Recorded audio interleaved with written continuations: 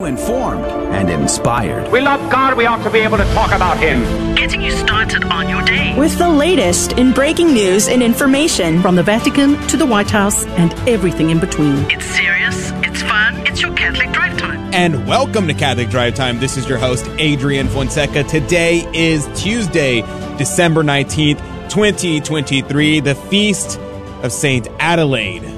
Okay, actually, her feast, it was a few days ago. But I just wanted to talk about St. Adelaide because we missed her. She was on Sunday. But nonetheless, here we are. Because she was the Princess of Burgundy. Born in 931, she was a marvel of grace and beauty. She was a daughter of Rudolph II, King of Burgundy, and she was married at the age of 15 to the King of Italy, Lothar II. Their daughter later became the Queen of France. At 18, Adelaide lost her husband. Supposedly, he was poisoned by a political rival, Berengarius of Iberia, who was then proclaimed himself as King of Italy. Berengarius proposed to unite Adelaide in marriage with his son, but she refused. Consequently, he confiscated her estates and imprisoned her in the castle of Garda. Adelaide managed to escape and sought refuge in the castle of Canossa. From there, she sent a plea for help to Otto I, the King of Germany. Otto I responded to her appeal with a powerful army which defeated Berengarius, and he became King of Italy. And he married Adelaide in 951, and in 952, Otto was crowned Holy Roman Emperor. Now, Adelaide faced challenges within her family as her son, Otto II, initially revolted against her due to influences from his wife, Theophano. Fearing for her life, Adelaide fled to Burgundy, but later she returned to Germany after her son repented. She became the regent of her grandson, Otto III. A regent is someone who stands in the place of the king, so she acted basically as the queen while her grandson, Otto III, was too young to take the throne. Adelaide used her position to help the poor, to evangelize the nation, and to contribute to the building and restoration of monasteries and churches throughout their land. St. Adelaide's life was marked with adventure, with fortitude, with political astuteness. She arranged strategic marriages for herself, and acknowledging her sins and attributing her position to the grace of God. Her legacy includes the gifts of many monasteries, and as she noted herself as, quote, sinner by nature and empress by the grace of God. So what do we ask for from St. Adelaide on this, her feast day? Well, let's ask her to give us the spirit of adventure that she had, to be fighters for the right, to love the risk to its furthest limits within wisdom, to be courageous soldiers of Our Lady, so that in the future someone could say of each one of us, sinner by nature, but champion against the revolution by the grace of God. St. Adelaide, pray for us. Joining us right now is Rudy Carlos. Good morning to you, Rudy. Good morning, Adrian. It's good to be here. And wow, I feel so inspired right now. Her father, he's not a saint, but he was King Rudolph. Hey, maybe cool name, maybe huh? my daughters will be Queen Regent one day. Maybe. I can emulate the life. That's a pretty cool name, Rudolph. I wish I knew someone with that kind of name. Oh well, it's cool. It's cool until when you're in public school and everybody's like Rudolph the Red-Nosed Reindeer. Oh, did people call you Rudolph the Red-Nosed Reindeer? Oh man, it was awful. Yeah, I guess you loved Christmas. I had a friend in elementary school. Her last name was Christmas. Really? Yes. And her first name, guess what her first name was? Father. It was Christy. Christy Her name was Christmas? Christy Christmas. No, you're I'm kidding. not joking. I'm not joking. And the Christmas time was like the best time for her. Wow. Or the worst time, I guess. Crispy Christmas. Christy. Yeah, I know. I'm just making fun. Okay. That's what they would say, right? No, Christmas. we would just like make fun of the fact that it was her. Actually, we wouldn't make fun of it. It was like just making jokes about the fact that her name was Christmas. So yeah, names are very dangerous. Names are very dangerous. Like, just don't give your kids names that are gonna set them up to get bullied later in life. Oh my goodness. Well, praise be to God. You know what today is, Rudy? Today is a great day. It is the greatest of all days, I would say. To purchase a raffle tickets. Oh! Okay, you're Let's trying see to if you say get it right. Let's see if you get it right. a Mercedes? Oh, yeah. Mercedes-Benz? What year? 2023, right? What color? It's black. Night Midnight black. black. Night Black. black. There you go. See, GLB that 250. memory is on point today. There you go, folks. But and you can go to grnonline.com/raffle if you'd like to participate in the raffle or pay it forward. You want to send that to somebody as a Christmas gift? Oh, well, you can make sure that you go to grnonline.com/raffle. But you know what else is today, Rudy? It's kind of a big deal. Everybody knows it. It's Tuesday. Isn't Everybody's talking about it, dude. Literally everyone.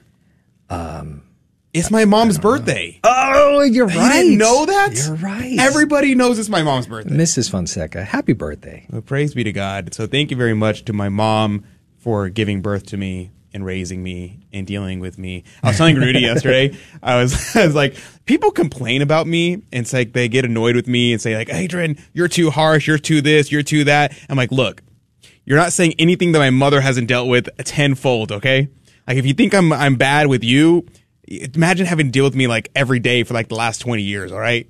So there you go. So thank you to my mom for generously giving me my life and generously not casting me into the woods where I deserve to be. So there you go. Coming up in this hour, at 15 past the hour, a new document from Pope Francis seemingly approves of homosexual blessings.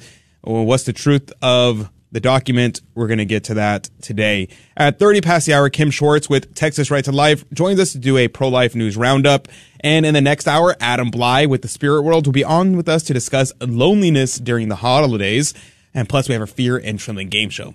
But let's begin with prayer. We'll be praying for your intentions, whatever it is that you have going on in your life, for our friends, family, and benefactors, and all those we promise to pray for. I pray in a special way for my grandfather who's having surgery for his cancer over the next 24 hours, for my friend's son who is a preemie, Nicholas, and for my mother on this, her birthday. God grant her many more years, double her life. In the name of the Father, and the Son, and the Holy Ghost, amen. O divine infant Jesus, I have recourse to thee. Please, through thy blessed mother, assist me in this necessity, because I firmly believe that thy divinity can help me. I hope with confidence to obtain thy holy grace. I love thee with all my heart and with all the strength of my soul. I repent sincerely of my sins, and I beg thee, O good Jesus, to grant me the strength to triumph over them. I resolve never more to offend thee, and I come to offer myself to thee, with the intention of enduring everything rather than to displease thee. Henceforth I desire to serve thee with fidelity, and for the love of thee, O divine infant, I will love my neighbor as myself. All-powerful infant, O Jesus, I implore thee again, assist me in this need. Grant me the grace of possessing thee eternally with Mary and Joseph, and of adoring thee with the angels in the heavenly court. Amen. In the name of the Father, and the Son, and the Holy Ghost, amen. And now your headline news with Rudy Carlos. Good morning. You're listening to Catholic Drive Time, keeping you informed and inspired. Here are some of your breaking news and headlines this morning. Pope Francis publishes norms for clergy to bless homosexual couples. The declaration Fiducia Supplicans, issued yesterday by the Congregation for the Doctrine of Faith's new prefect, Cardinal Victor Manuel Fernandez, presents the results of a project which he has been working with Pope Francis. According to Fernandez, the document presents the ability to bless same-sex couples without officially validating their status or changing in any way the Church's perennial teaching on marriage, despite him noting that the text's, quote, theological reflection based on the pastoral vision of Pope Francis implies a real development from what has been said about blessings in the magisterium and the official texts of the Church, unquote. The new document, also entitled On the Pastoral Meaning of Blessings, was issued first in Italian, along with translations in French, English, German, Spanish, and no Latin version yet, apparently. The Pentagon has failed 41,000 troops short of reduced military recruitment goals. Deputy Under Secretary of Defense for Personnel and Readiness, Ashish Vizirani, hope I didn't butcher his name there, cited multiple reasons for the recruitment shortfall, which he called complex and multifaceted. Among the reasons, a strong economy, That means more options for young people, a smaller eligible population, and Generation Z's generally low trust in institutions and fewer young people with family members who have served in the military. In 1995, for instance, 40% of young people had a parent who served in the military. By 2022, 12% had a parent who had served. This has led to a disconnect between the military and a large share of society, he said. And breaking news. Chick-fil-A will now be open on Sundays. Just kidding. Unless New York lawmakers call out Chick-fil-A over Sunday closures at highway rest stops. A group of New York State Assembly officials want to ensure all travelers can access every restaurant operating at rest stops along the New York State Thruway 7 days a week. It's not an issue for most rest stop eateries, but it does single out one, Chick-fil-A, which operates at 7 of the Thruway's 27 rest stops. Assemblyman Tony Simone, who sponsored the bill, says, "You know, we get hungry when we're traveling. We may not like our brother-in-law or sister-in-law's cooking and want to get a snack on Christmas Eve," Simone said. To find one of the restaurants closed on the Thruway is not just in the public good. Those are some of your headline news this morning. Stay tuned on Catholic Drive Time for more. The gospel of the day comes from Luke chapter 1, verses 5 through 25. Yeah, that's a long passage today. So what is this passage? It is the story of the conception of John the Baptist, because John the Baptist is the forerunner of Christ. Now, what is really interesting here, I want to start with this verse right here. In verse 6, it says, "And they were both just before God, walking in all the commandments and justifications of the Lord without blame." Now, why does Scripture point out the fact that Zacharias and Elizabeth were both just before God? Well, this is important to note because the Jews at this time believed that barrenness was a punishment from God, was a sign that you were committing some kind of grave sin. So it's showing here that they had not committed any sin that would have earned them the wrath of God to the point that they would be barren for that reason.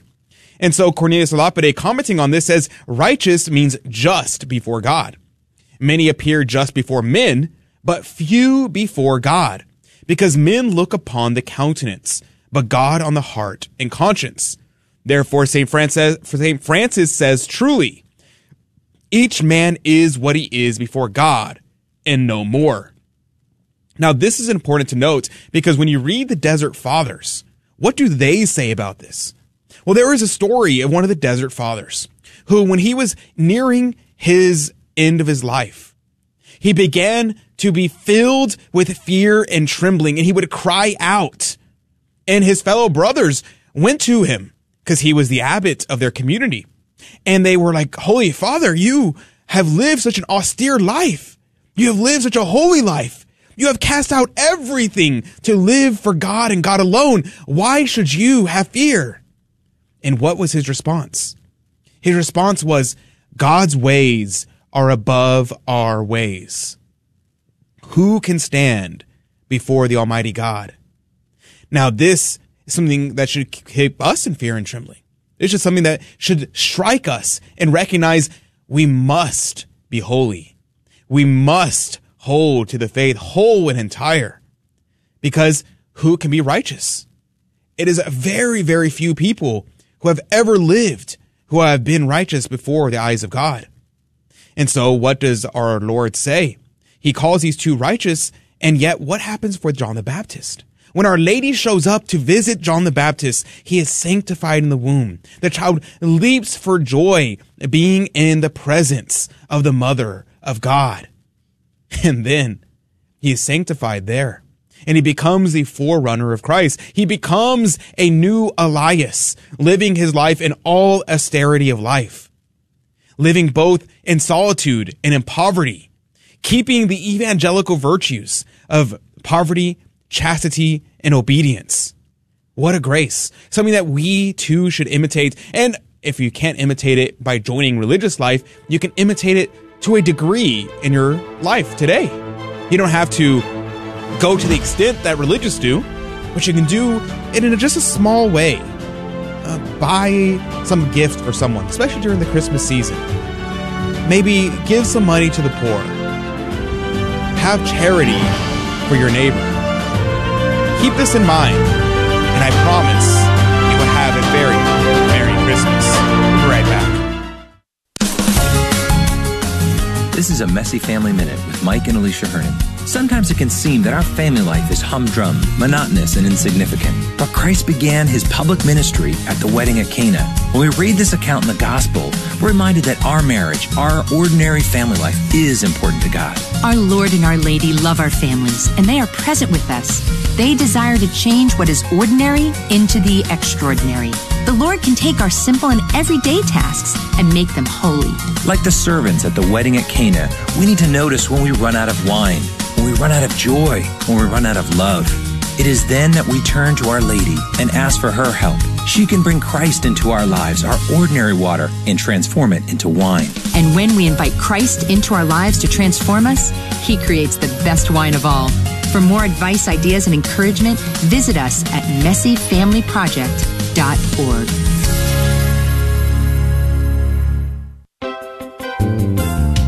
Hi, this is Dr. David Anders from EWTN's Call to Communion.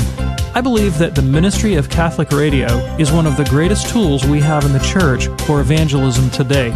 I hear from people all over the world on a daily basis who have encountered Christ in the Catholic Church for the first time by listening to Catholic Radio.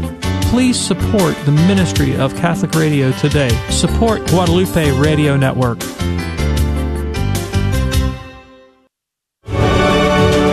And welcome back to Catholic Drive Time. This is your host, Adrian Fonseca. Praise be to God. It's good to be on with you today. It's always good to be here. No matter what anybody says, I know people are talking. I'm listening. I'm hearing it. It's still good to be here with you. And thank you for taking time out of your day to spend time with me. I appreciate it. So there is a story, and maybe you heard of it. I don't know. It was a small story. Very few news outlets picked it up. The headline being, Pope Francis allows priests to bless same-sex couples. Did you hear that story? Well, we're going to be talking about that. Now, the first thing that I want to cover is that there was a lot of consternation that people had over this story. I was receiving text messages. I was receiving, in my group chats that I'm in, people were in a frenzy. And I'm thinking of a number of group chats, not just one. And my dad even was getting text messages from his friends. And my dad, he's a fireman. He's not like involved in Catholic ministry at all. And his coworkers just know he's Catholic. And they're like, dude, what on earth is going on? And he had people who were Catholic reaching out to him. He goes, what is going on here? And it's concerning a lot of people. It's concerning a lot of people.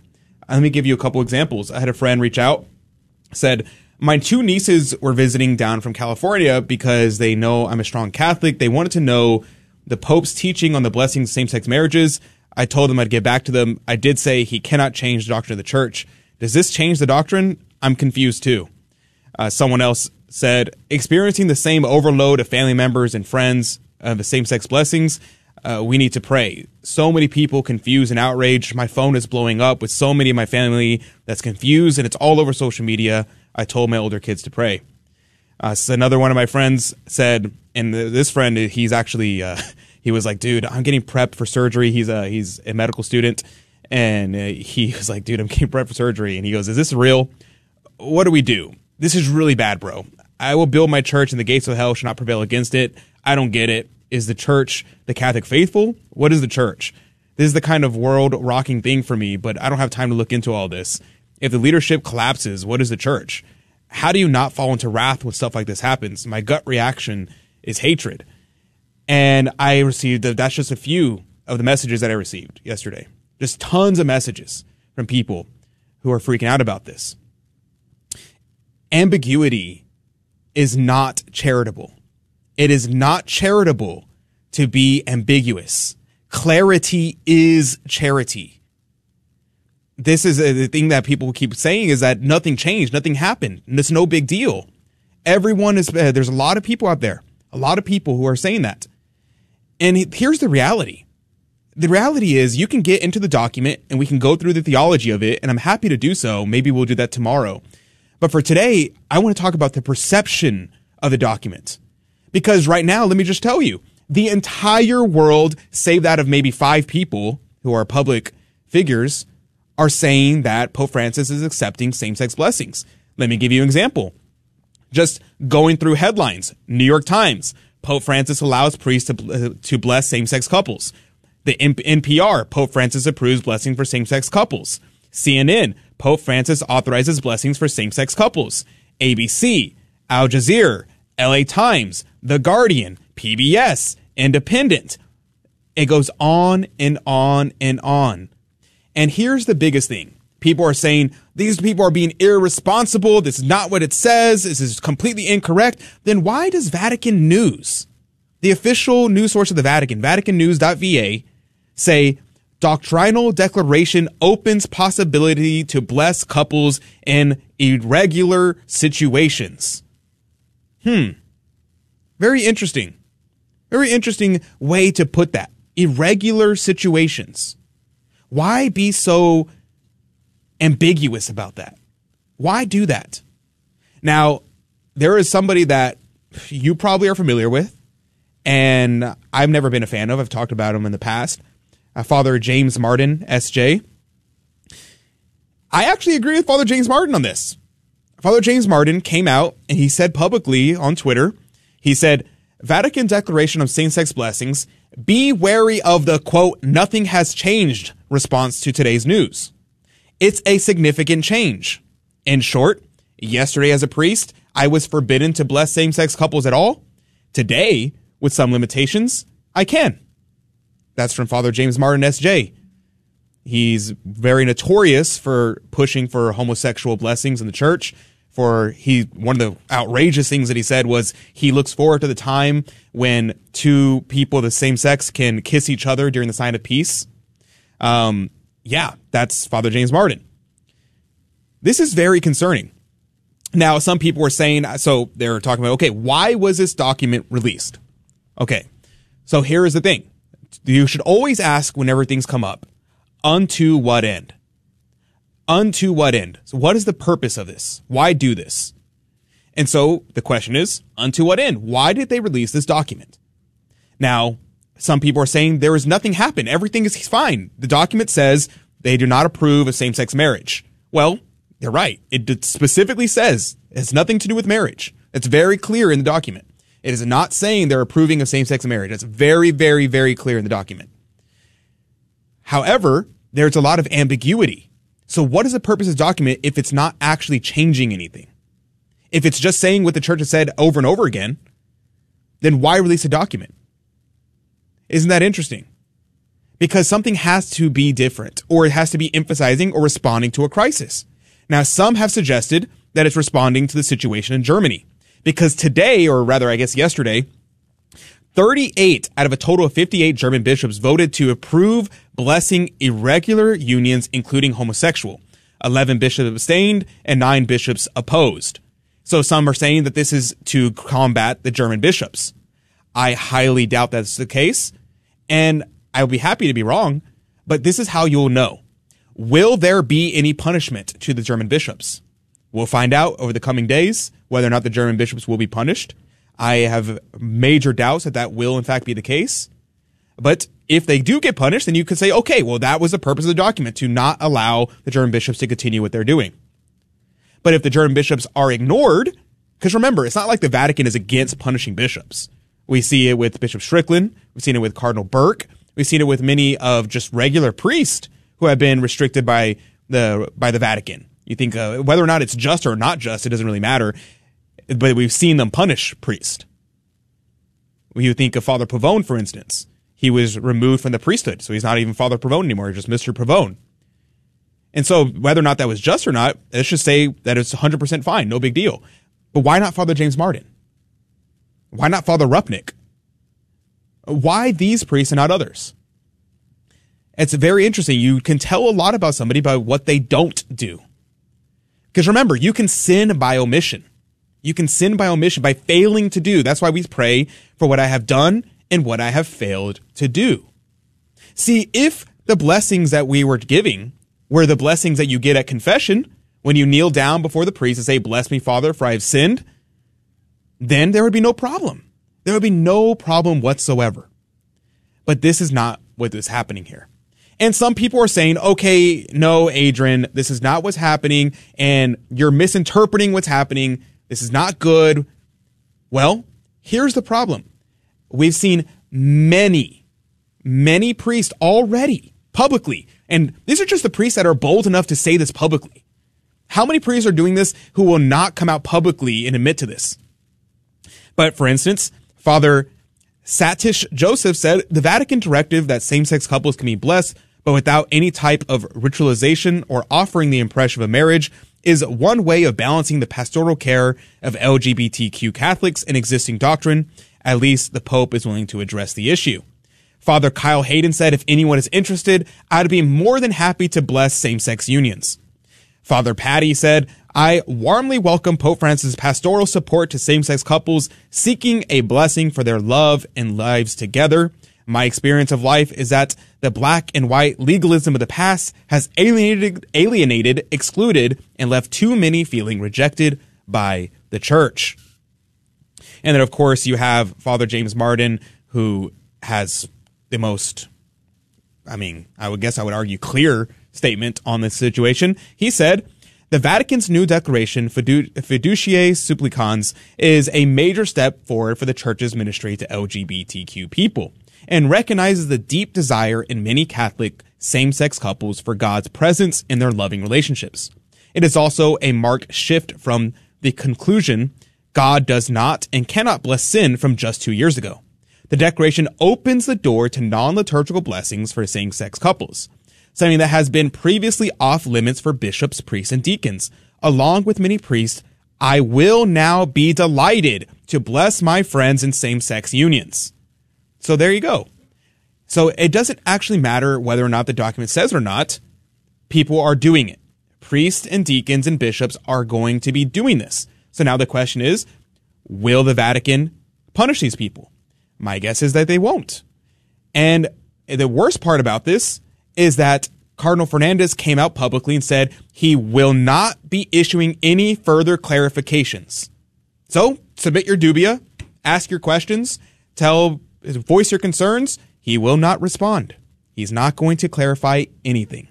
So what does that mean? The truth of the matter is that we cannot bless sin. That's simply the case. I don't care who you are. I cannot accept that. I cannot accept that because the church is not the Pope. The Pope is not the church. And that goes back to what my friend was saying.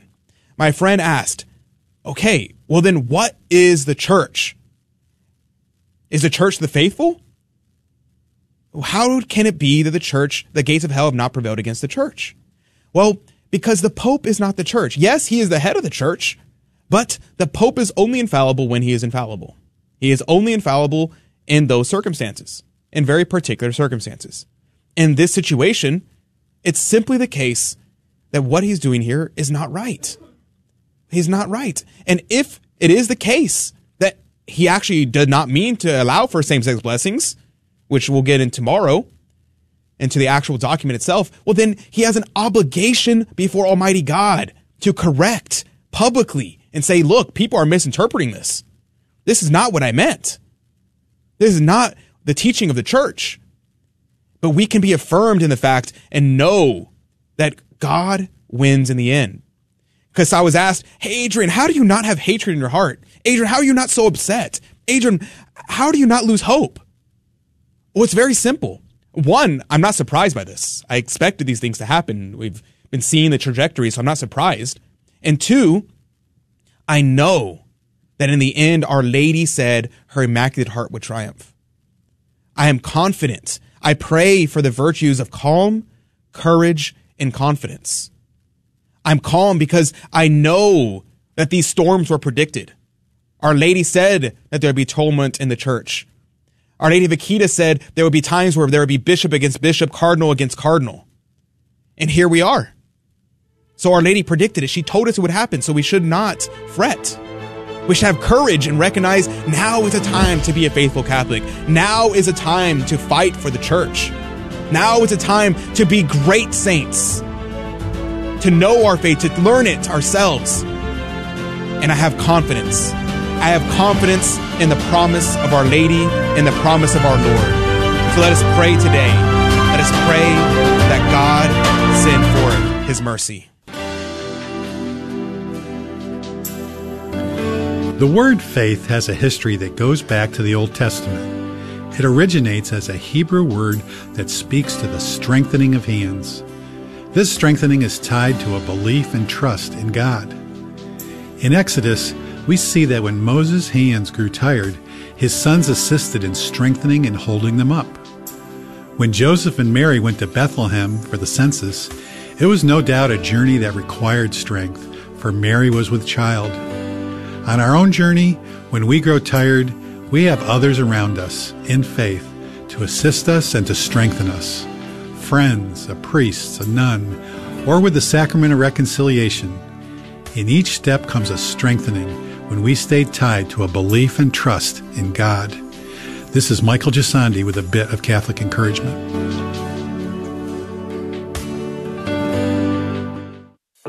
The Guadalupe Radio Network would like to invite you to listen to A Life Lived Joyfully, a show where we explore the call to holiness and the life of virtue.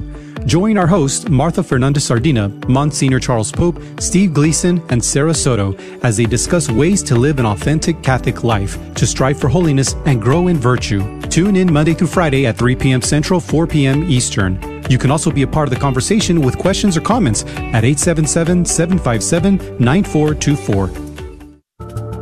Welcome back to Catholic Drive Time, keeping you informed and inspired. I'm Rudy Carlos, and here are more breaking news and headlines for you. Now, speaking of post-apocalyptic events, Iceland volcano live, the eruption in Reykjanes Peninsula after weeks of activity. That volcano in Iceland is currently spewing lava. There's a lot of people in danger there. Keep them in your prayers.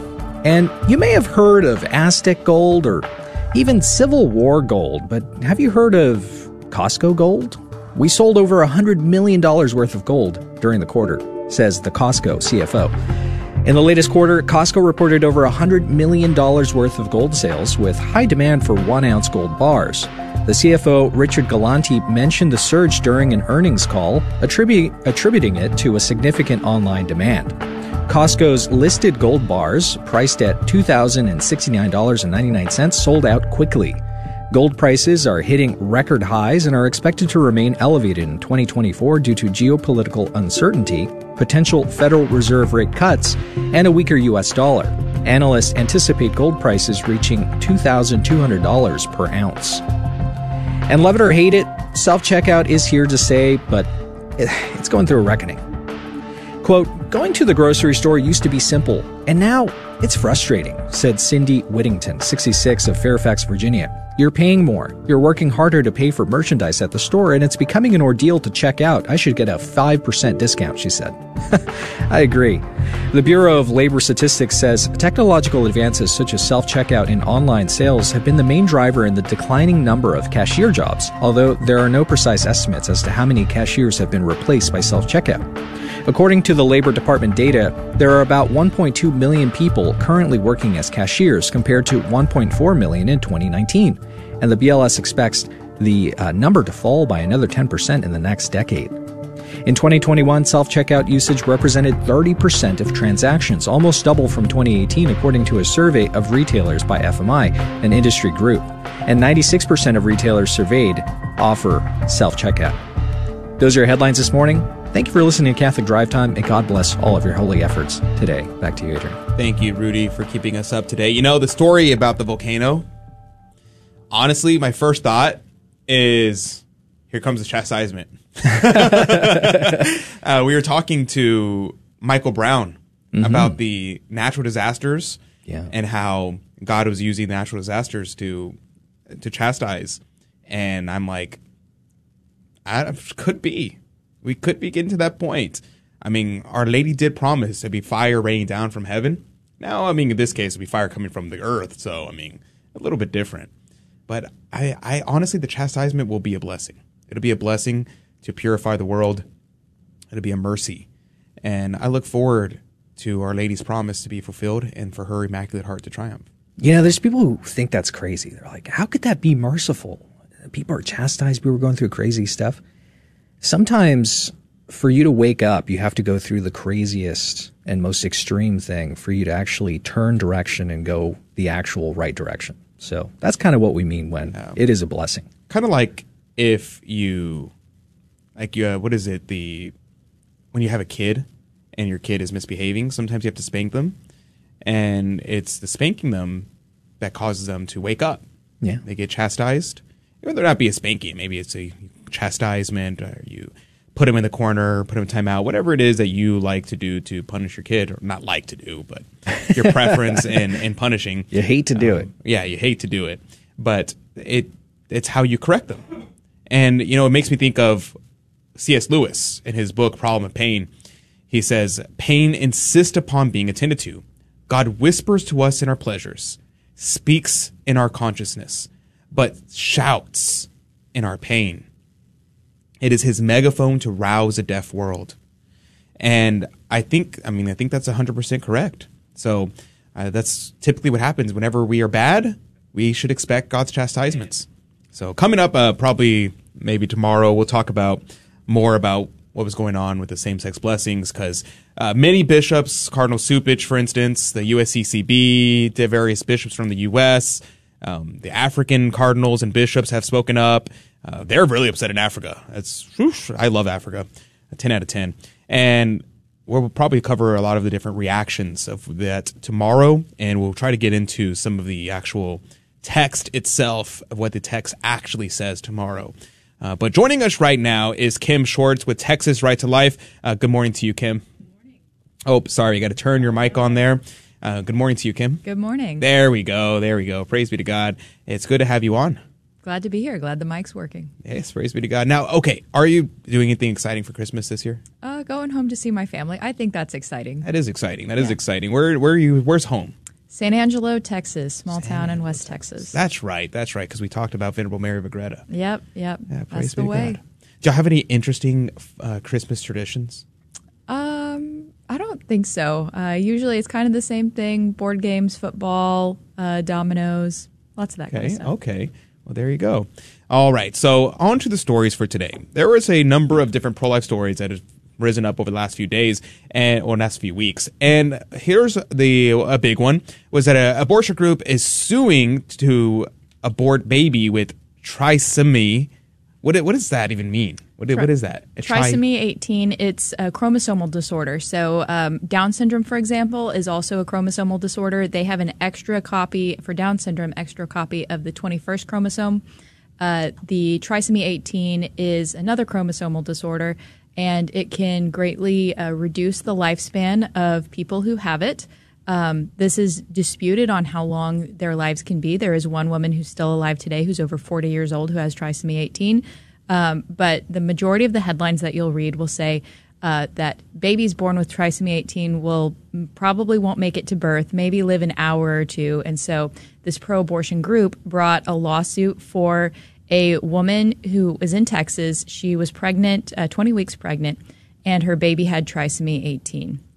And obviously this is devastating, right? All of us can feel that kind of sympathy for this woman who is now facing a much shorter life with her child than she ever would have expected.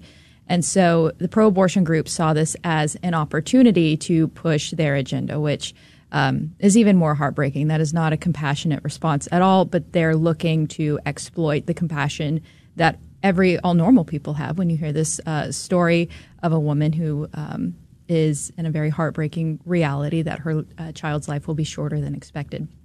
So pro-abortion group brought a lawsuit on behalf of this woman, and they argued two things. Number one was the child's disability. And because the child had a disability, one pro-abortion doctor anticipated that the mother might have to have a C-section or an induction, and that could put her future fertility at risk. So now we have two issues. We have the child's disability, and we have a risk to the mother. Once we actually got to court with that lawsuit, it was actually disputed that the mother's future fertility was at risk. Like, that is a serious concern, and we do, as Catholics, we welcome more children, obviously not at the expense of another child. And so it came out that, this isn't the way that the pro-abortion doctor was framing it, that there are life-affirming options that doctors could pursue for this mother that honor the child's life and protect the mother. So that seemed like a pretty clear-cut case, but that is not what you would hear in the media or from this pro-abortion group.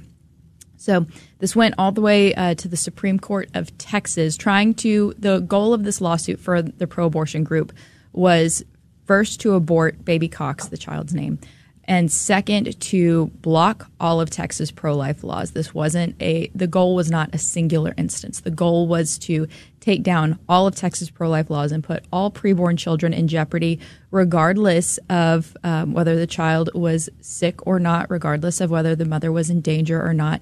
They don't care about any of those. And we believe that the child's life is valuable in all of those circumstances. But you'll see the pro-abortion group use a fringe case in order to push a larger agenda for a gateway. So that was really heartbreaking. But what I think the bigger impact is going to be, that's the more dangerous outcome right now, is the effect that parents will have in hearing this story, right? Statistically, there are thousands of parents who are hearing this story right now who just got a diagnosis of trisomy 18 for their babies. And they're hearing in the media that this is a fatal disorder, that it is lethal, that is incompatible with life is another one. And that is simply not true.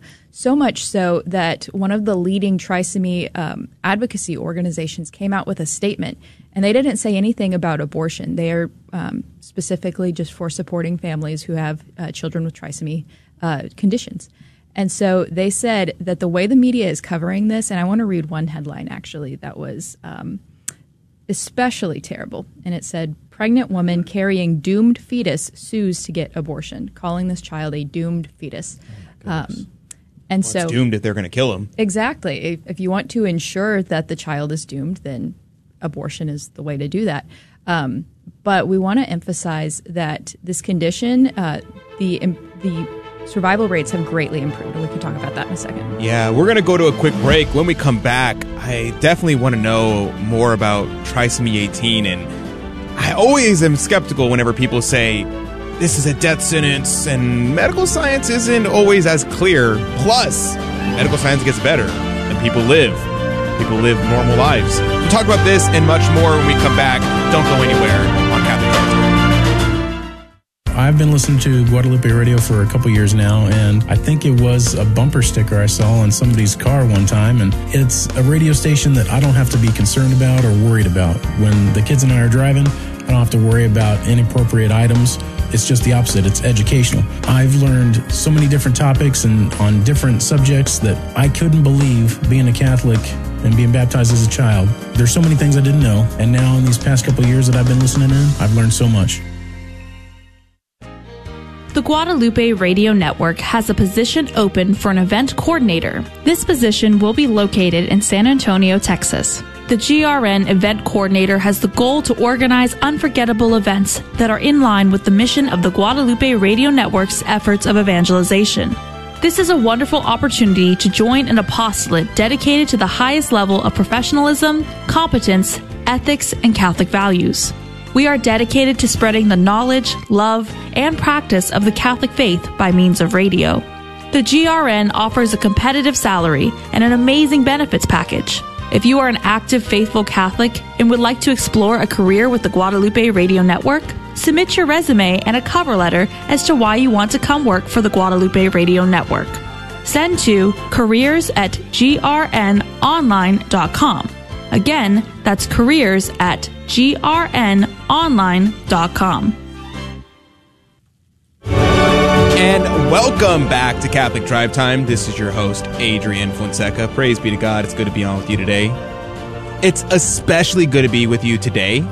In particular, you know why? Because today is a very special day. Rudy was telling you that it's special because we're giving away raffle tickets. Or not giving away. We're selling raffle tickets. We're selling raffle tickets for a I keep wanting to say Mar. Why do I keep wanting to say Mercedes? Mercedes-Benz 2023 and Night Black. I like Midnight. Why better? They should change the name from Night to Midnight Black. No, the color difference between night and midnight is very different. Oh, okay. Yeah. My mistake. Well, that's what we're going to be giving away to somebody who wins in this raffle. That's coming up in, when is the raffle actually? The actual day that we draw the names. I don't even know off the top of my head, but it is February 23rd. Thank you very much, Tim. And that would be the day that you could win a brand new Mercedes-Benz 2023 in Night Black. So make sure that you go to grnonline.com/raffle to go and purchase your raffle tickets there. Now, the real reason why today's special, though, is because it's my mom's birthday. So it's December 19th, the day that I got in trouble back when I was in high school because I forgot her birthday and went on a trip with my buddy to the lake. And no. Yeah. Oh, man. I know. You're a terrible son. It's crazy, too, because I asked her for permission to go, and she gave me permission to go. She said, yeah. And then afterwards, she was like, you forgot my birthday! And she changed all my passwords to Trouble 19 because I was in trouble, and her birthday is the 19th. For years, that was my password for everything. And so praise be to God. It's my mom's birthday. So I'd be very grateful if you would offer a prayer or a rosary for her on her birthday. I very much appreciate it. But joining us right now is Kim Schwartz with Texas Right to Life. We're talking about Pro-Life News Roundup, but we've been talking about this strange thing called Trisomy 18. Maybe you've heard of it. Maybe you've seen it in the news. And right before we went to break, we were talking about how it's not necessarily a death sentence that people are making it out to be. Kim, before we jump back into that, it just reminded me back maybe about a year ago, there was a article that came out saying that the vast majority of fetal diagnoses are just wrong. They're just incorrect, that they predict that children are going to be born with X, Y, or Z. And I believe the number was like 88%. And it was shocking because you're thinking how many parents have aborted their kids because the doctor said they have this really grave illness, this grave sickness, or a grave disability. And then if they would have just carried the child to term, they would have not had any problems at all.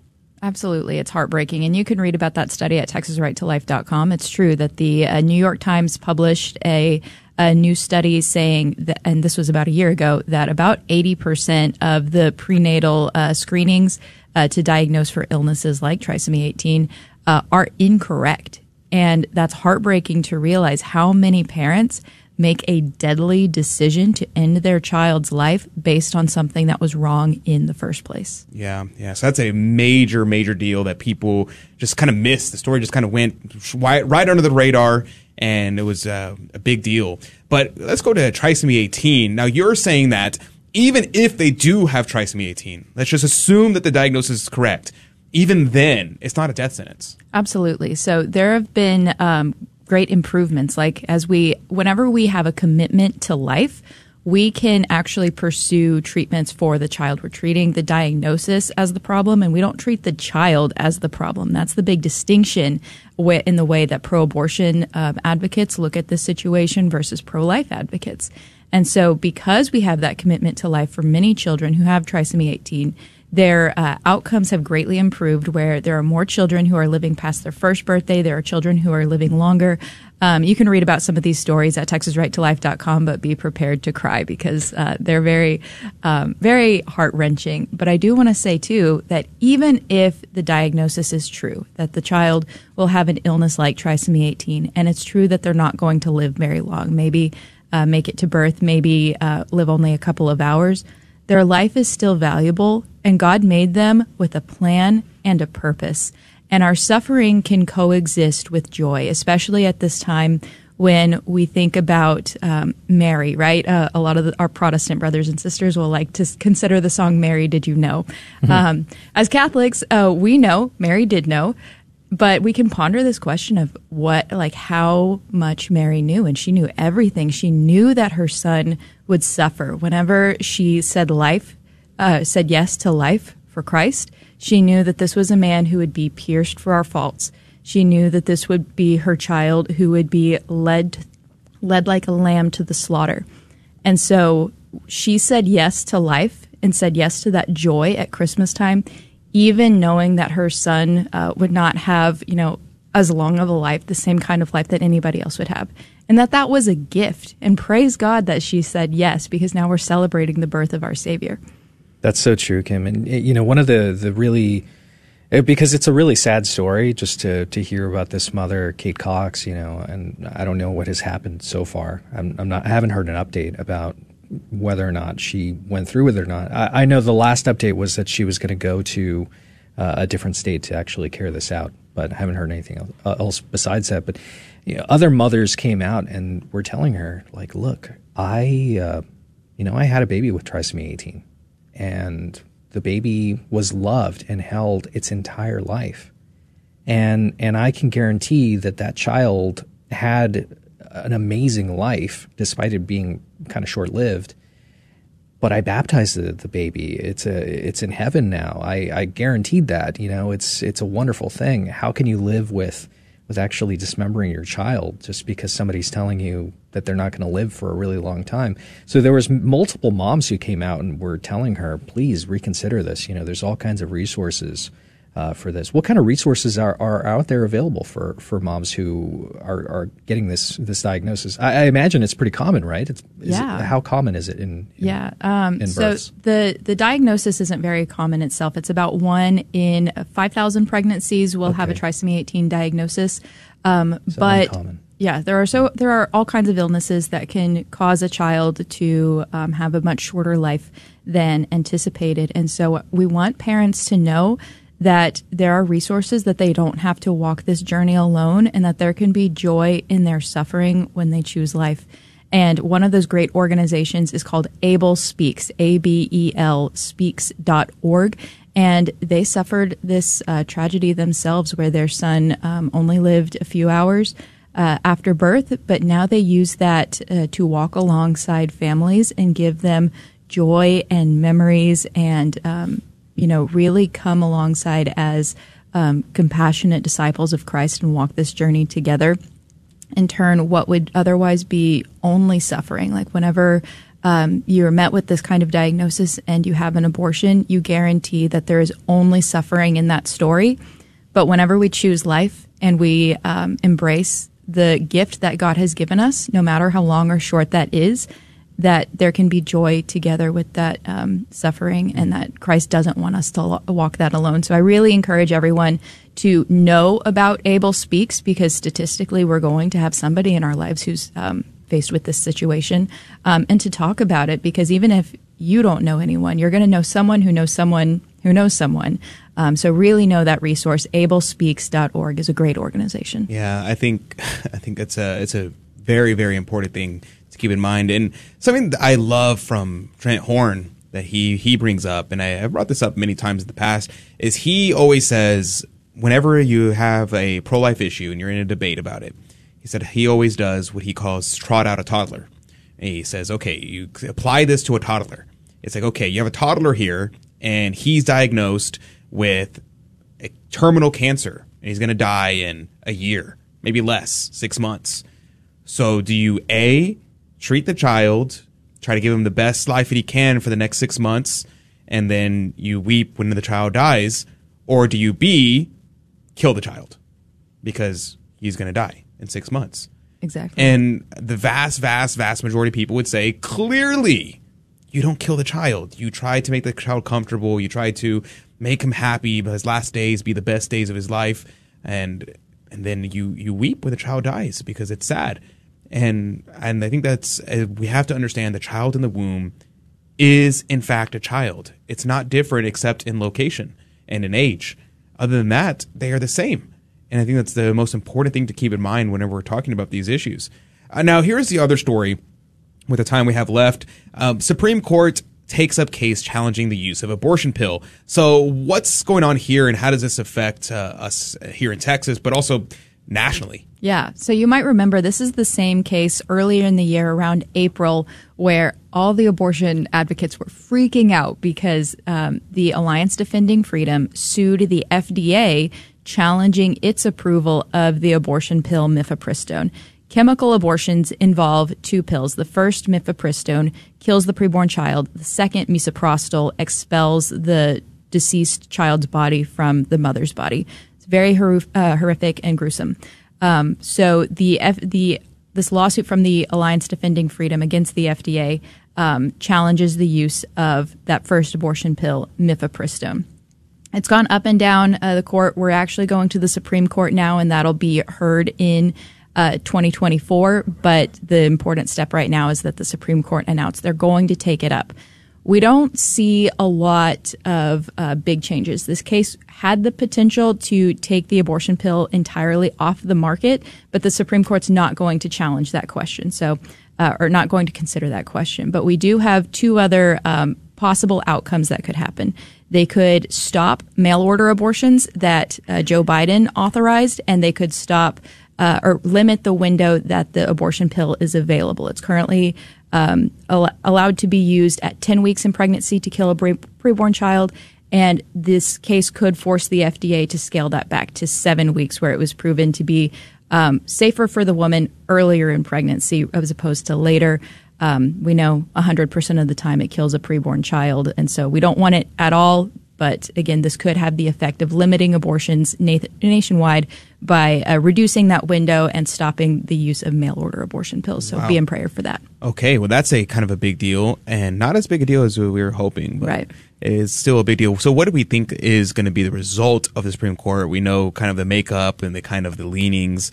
Do we foresee it for a favorable ruling? Right. So there's two ways of looking at this. First is this Supreme Court is on the conservative side, and even aside from the abortion question, they're very skeptical of the bureaucracy, like these three-letter agencies that are trying to govern willy-nilly, for lack of a better term. And so they could look at this question in keeping these three-letter agencies in check and really keeping more power in the legislative branch rather than the executive branch. The other side of looking at it is the fact that the Supreme Court didn't look at that initial question of taking the abortion pill off the market. That's one cause for concern. So we'll be in prayer. Anything can happen, but stay tuned at TexasRightToLife.com on that. All right, so check it out, TexasRightToLife.com. Under the tab News, all that information is there. But thank you very much, Kim, for being on with us, and have a blessed rest of your Advent and a very Merry Christmas. Thank you. We're going to go to a quick break. When we come back, Adam Bly with the Spirit World. We're talking about loneliness during the holidays. We'll be right back with more right after this. Hello, my name is Father Peter McShirley. Today we celebrate the third Sunday of Advent, so we're just a couple weeks away from Christmas Day itself and still preparing for the coming of the Lord. And in the Gospel today, St. John the Baptist, he quotes the Old Testament. He quotes Isaiah. And he says, make straight the paths of the Lord. Sometimes when we think about this, we're thinking, okay, how do I make my paths straight? But we have to remember what St. John the Baptist says, make straight the paths of the Lord. That means that our Lord is coming, whether the paths are straight or not. But what we're doing is we're making his way into our hearts and into our lives, free of obstacles, so that he can enter in, and so that when he comes across our heart, our mind, our home this Christmas, there's no obstacle in the way of his entering. And so my challenge this week is, of course, we need ongoing repentance, especially to remove the obstacles in the sacrament of penance. So if you haven't gotten to confession this Advent, go this week. There's plenty of opportunities. That's the challenge. Go to confession and repent and make straight the paths of the Lord to your heart. 2 Minutes to Virtue is a production of the Catholic Diocese of Arlington, Virginia. For more information, visit their website, arlingtondiocese.org. Advent joy lights the night air, for kindly Saint Nicholas was making his way there. But wait, there's a pause in his plan. Santa's priority should be that of every man. Wise men seek the Savior first, knowing only Jesus can quench our heart's greatest thirst. So come home to Mass, each week and every season, for love is born tonight, our hope for heaven, the reason.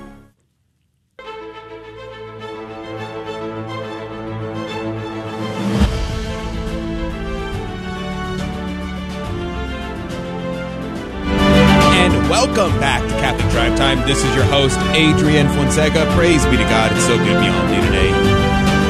Always good to be here with you, especially heading towards the end of the Advent season. Can you believe it? We are just about done with Advent. Just days away. And just as a reminder. Unbelievable. I know. I still haven't done my Christmas shopping, by the way. I did a little bit of Christmas shopping yesterday. And I'm like talking to my siblings like, hey guys, did y'all get something from Mom and Dad? Think I can throw my name on that? I'll send you a couple dollars. You know your mom listens to I know. It's a major problem. My mom listens to the show, and so I'm like, geez, now I gotta be careful about what I say, because she's paying attention. She calls me out when I tell stories about our family. She's like, that's not how that story happened. I'm like, hey, that's how I remember it, okay? And whose memory is better here, all right? All right? And then she's like, no, that's not right. And I'm like, okay, that's messed up, dude. It is what it is. Well, praise be to God. And happy birthday to my mom. Happy birthday. It's her birthday today. So be offering up my rosaries today for her. And I would ask you to do the same. I'd be very grateful for your prayers. So thank you very much. Before we jump into our conversation with Adam Bly, I did want to remind you, for Christmas this year, it's a little complicated, the way the Mass schedule works. And let me give you the simple version of how Mass works this year. So you have Sunday Mass. So you have a Sunday obligation to attend Mass every Sunday of the year. No, that's a holy day of obligation. Every Sunday is a holy day of obligation. Christmas is also a holy day of obligation. So you got to go to Mass on Christmas, and you got to go to Mass on Sunday. So this coming Sunday is both the fourth Sunday of Advent, and it's also Christmas Eve. So what does that mean? That means at the very simple level, you got to go to Mass on Sunday, then you got to go to Mass on Monday. That would be the easiest thing for you to do. Now, if you want to make it more complicated, you're welcome to do so. And here's the more complicated version. If you want to do it all on one day, you can go to Mass in the morning on Sunday, and that would fulfill your Sunday obligation. And then you can go to Mass after 4 p.m., which would be the Vigil Mass for Christmas. Or you could do the Midnight Mass, which, what time is Midnight Mass? I don't know. Ask your local parish. And they will have Midnight Mass, and then you will fulfill your Sunday obligation. So if you go to 2 Masses on Sunday, one that's your Sunday Mass and one that is a vigil for Christmas, you will fulfill your Sunday obligation. 2 Masses in one day. Or you could go to a Vigil Mass on Saturday, the 23rd, which would fulfill your Sunday obligation. A Vigil Mass on Sunday, which will fulfill your Christmas obligation. Does that make sense? Was that clear? Okay, I hope so. And then you can mix and match that in a couple of different ways. In a couple of different ways, you can mix and match that. So you could go to Mass on Christmas Day and the Vigil Mass on the 23rd, and that would fulfill your obligation that way as well. So those are several options for you. The simple way, Mass on Sunday, Mass on Monday. That's the simplest thing you could do. Mass on Sunday, Mass on Monday. Second simplest thing you could do, 2 Masses on Sunday. Mass in the morning on Sunday, Midnight Mass. Do those. That's the easiest thing that you could possibly do. Contact your local parish if you have any questions to see what their schedule is like so you can make sure it gets all taken care of. But yeah, it's a little confusing. So hopefully that clarified it. I will continue to remind you the rest of the week because it's a little odd this year. But joining us right now is Adam Bly with the Spirit World. Good morning to you, Adam. Good morning, Adrian. How are you? I'm doing great. Praise be to God. What is your plans for the Mass schedule this year? Yeah, I'm glad you were talking about that. So for myself, I think I'm leaning towards going in the morning on Sunday and then the vigil that evening. I really enjoy the Vigil Mass before Christmas myself. Me too. I'm personally going to try to do Sunday morning and then Midnight Mass. That's going to be my personal goal, but we'll see what my family wants to do because we try to attend as a family, especially for Christmas. So praise be to God. Now, Adam, this time of year is always it sometimes becomes very lonely for people because they see everybody else, and the people are with their families, people are with their friends, people are in relationships. This is the time of year where people get into the most amount of relationships, and then in a couple months, it's the time where the most amount of people get out of relationships, and there's a lot of loneliness. So how do people respond to that situation? Yeah, this is it's a difficult time of year, Adrian. You know, I spent a lot of years working in the area, working in therapy and psychological services, and it's a really difficult time of year. And just to really briefly give some props of what you can do with the power of radio, I have a friend, Father Ron Langwin, who has had a radio show here in Pittsburgh for, I think, around 40 years. And every year he does this special program where he gets on the air live Christmas Eve and stays on all night until morning. And he has various guests come in and do a single hour with him just for the people that are alone on Christmas Eve, and to just continuously, you know, give them a companion through the radio and comfort. And I've always thought that was so beautiful. So just giving a little bit of props to Father Ron Langwin and his show. What can you do? Well, I would say, you know, if you are feeling really depressed and down, I would call one of the support lines that would be available, you know, either nationally or locally, that if you're in crisis or feeling like you're being overwhelmed, call psychological services support for your county. Don't be afraid to reach out, because sometimes being alone at this time of year, it can get overwhelming really quickly, especially if you've lost somebody this year. So I would say, you know, reach out. When we sit alone, our mind can tend to spin a little bit, and we can kind of lose perspective if we just keep thinking over and over and over about something, and you kind of lose perspective. And talking with somebody about it can kind of shake you out of that and give you a little perspective. Then on the spiritual side, of course, you know, engage.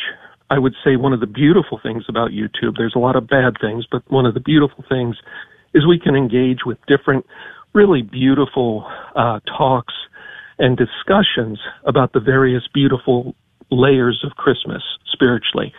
And so you can really dive into that and give yourself that a little bit of a sense of togetherness with some of the people, even though it's through YouTube and their recordings, but there can be a sense of community when we hear a recent video or a recent discussion on these things. So basically, again, the sense of finding a way to be with people, even, you know, it's not the same as face-to-face, but as humans, sometimes we can respond well even just to talking with somebody. So, yeah, I would say that. And then, of course, reading or watching some of the movies about the biblical story around Christmas can also be beautiful. To remember that, you know, there was rejection and being kind of alone and searching that went on for the Holy Family at certain points. And we can kind of identify with that, that if we're feeling, you know, a little bit maybe persecuted or alone or having difficulties, we can remember the Holy Family, you know, had major difficulties at this time of year. But with God's grace, they persevered, and look what came out of it. Adam, there is one thing that is, it's really tragic, is social media, especially right now. I assume it's probably because the algorithms know that this is going to gain traction. But if you start scrolling through Instagram Reels or YouTube Shorts, especially right now around this time of year, you see a lot of videos about loneliness, about being sad, about, especially one thing I've seen very common right now is loneliness amidst a crowd. You're saying, oh, I'm surrounded by friends and family, I'm surrounded by these people, but they don't understand me, they don't get me, I'm different, I'm not like them, I'm alone. How would you respond to people who are feeling that way? Yeah, that's a good point. And I think the root of that is when we don't feel safe to really be ourselves with the people in our lives, to be a little bit honest and a little bit more vulnerable in that sense, to share how we're really feeling. You know, when we have these superficial interactions where, you know, you're just being polite, hi, how are you? I'm fine, you know, and moving on, where there's no actual connection there. And hopefully, with the people in our lives, there's always difficulties in families, but the people that are really in our lives consistently, like family members and people that we're close with, taking the chance to be a little more real and vulnerable can quickly take that superficial interaction into something a little bit deeper. And it kind of goes back to some of the themes that we talk about last Advent and this one on our show, and that is to not only try to root out a sin, but try to forgive others that have hurt you, that have sinned against you. Because a lot of times that feeling alone is because we've been hurt, and so we have a wall up, and we're not actually connecting with the people around us. And so what you're really saying is, emotionally, I'm not connected at all to the people around me. So it's not easy, Adrian, of course. But finding a safe person to be genuine with, even if it's a little bit, is kind of moving in the right direction, and maybe healing some relationships with family. Somebody safe, somebody that's not obviously like actively abusive and things like that. You don't want to put yourself in danger. But if there's just old wounds that keep you feeling alone, maybe this is a good time of year to forgive and ask other people to forgive you. Adam, what about for parents? In the last couple minutes we have here, their parents often will notice, especially this time of year, their kids lock themselves away, their kids are aloof, and they want to try to connect with their kids. And sometimes it comes off as overbearing and it kind of drives them further away. So what would you recommend to parents on how to approach their kids? Oh, wow.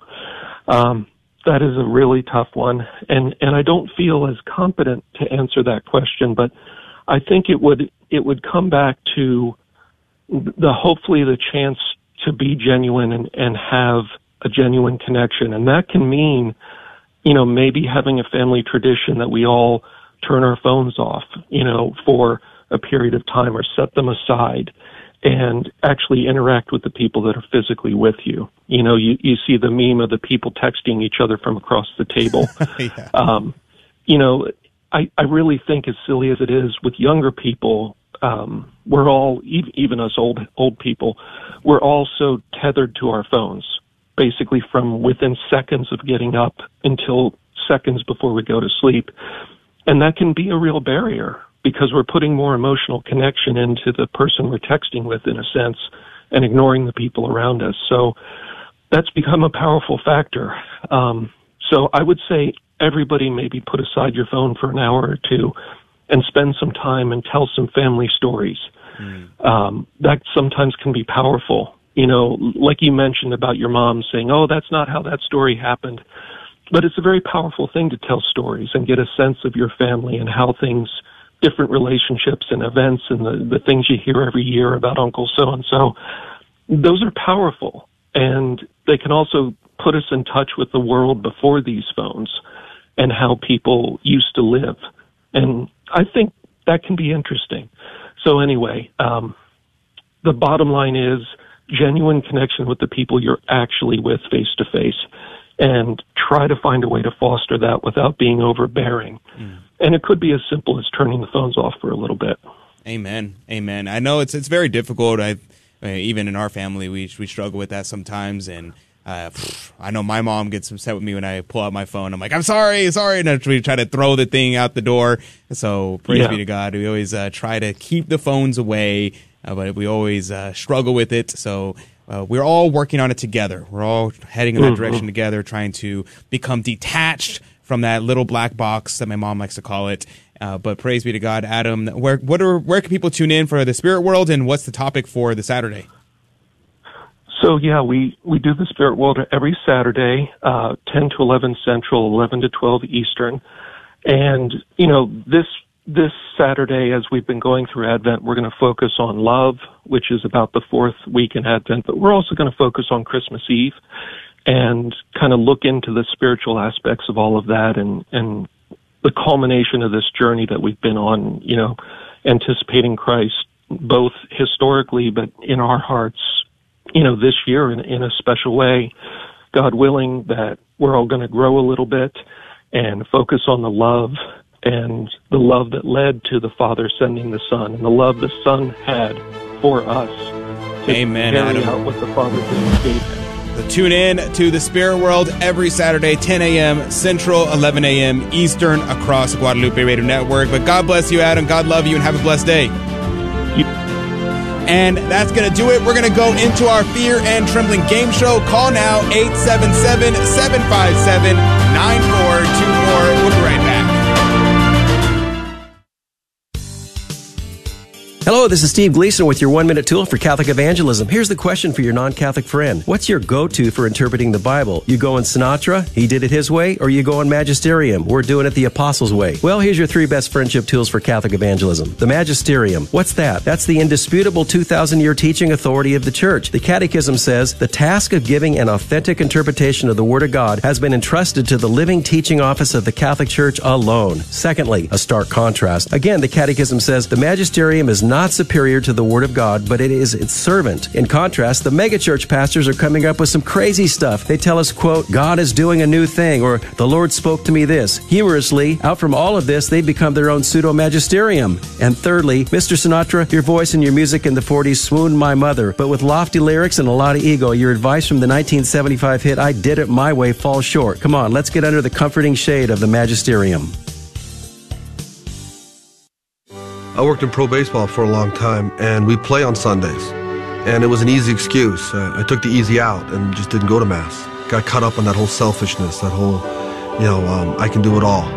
The times when I was struggling were the times I needed God the most. And now that I've come back and accepted God, my world has completely changed. If you've been away from the Catholic Church for any reason, visit CatholicsComeHome.org today.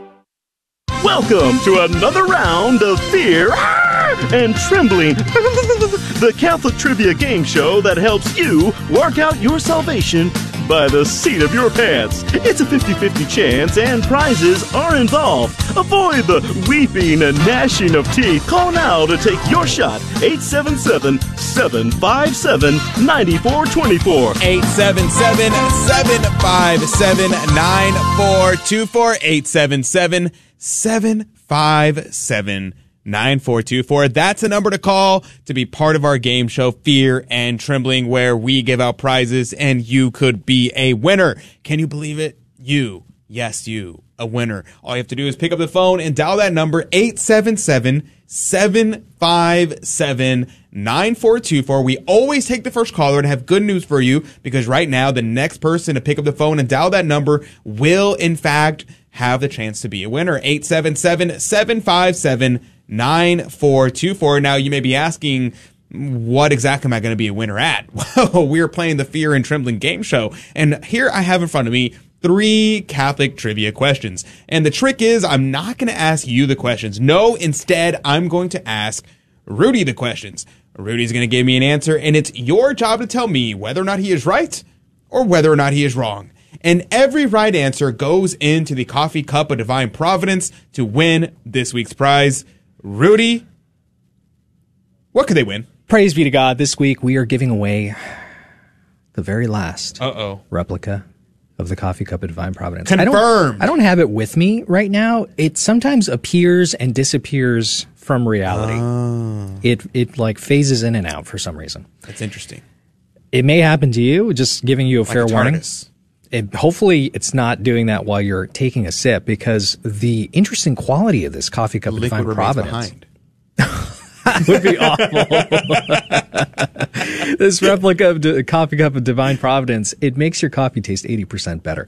Hopefully it doesn't phase out, because then, as Adrian said, the liquid remains and it would just spill on your lap and you'd have hot coffee. You might be wondering, though, why is this the last one? Why are you guys hyping it up? Well, a very amazing music artist once said, closing time, nothing lasts forever. And I'm just... Which musician is this? Yeah, it's a band named Semisonic. Ah, yes, Semisonic. Must have been a one-hit wonder, because I never heard anything else. But things are coming to Catholic Drive Time. Things that I can't discuss, but something new is coming around the bend, and I can't tell you what it is, but it's going to be guaranteed the last time you can get this coffee cup of divine providence. Wow. And, I didn't believe Rudy when he said it yesterday. So Rudy and I scoured the office to see if there's any hidden replicas of the coffee cup of divine providence. And I can assure you, this is in fact the last one. It is the last replica of the coffee cup of divine providence that we have left. And so whoever wins it this week, that's it. It's over. So praise be to God. And maybe, just maybe, it'll be you, Mariano. Good morning to you. Good morning. Praise be to God, Mariano. Where are you calling in from? I'm calling from Frisco, Texas. Frisco, Texas. Praise be to God. Now, Mariano, what are your Christmas traditions? Before we jump into the game, I want to know what your favorite Christmas tradition is. Well, when I don't know how to say in English, but when we take the baby Jesus and put it on the manger. Wonderful. Praise be to God. Yeah, I know a lot of people like to make that a massive ceremony. I know some people who will have their kids put in the straw one at a time as they do good deeds throughout the Christmas and Advent tried season. Doing that this year. That didn't work for you? It's just too complicated. And I know other people were telling us how they have the most well-behaved kid of the year gets to put baby Jesus into the manger. So how do y'all decide who gets to put baby Jesus in the manger? It's going to be the youngest one. That's easy. The least controversial thing to do. So way to go. That's awesome. Praise be to God. Now, Mariano, you're familiar with the game. You know how to play. Are you ready to jump into it? Yes, sir. You ready for me? Oh, we're ready for you. All right. Let's jump into it. Question number one. Number one for you, Rudy. Okay. In 1954. A great year, by the way. Yeah, I remember it fondly. Of happy memory. Of happy memory. As the popes say in their encyclicals. Yes, there you go. Wow, I was thrown off. In 1954, there we go, Pope Pius XII beatified and canonized the great, quote, Pope of the Eucharist. Who was this Pope of the Eucharist? Who was this Pope that I consider to be, quote, my boy, unquote? The one that I always mention all the time. His name, remember his name. I remember it. Pope Pius X. Sancte Pie Decime. There you go. Praise be to God. I love that song. It's one of my favorites. All right, Mariano. Well, maybe you've heard the song before, but the question is he right about Pope Pius X? The question on the board is 15 seconds on the clock. In 1954, Pope Pius XII beatified and canonized the great Pope of the Eucharist. Who was he? Rudy says it's Sancte Pie Decime, or Pope St. Pius X. What say you, Mariano? I'm going to trust Rudy on that. You're going to trust him? Because it's one of his favorite popes. All right. So he will remember really good. All right. Let's see if he's right. Survey says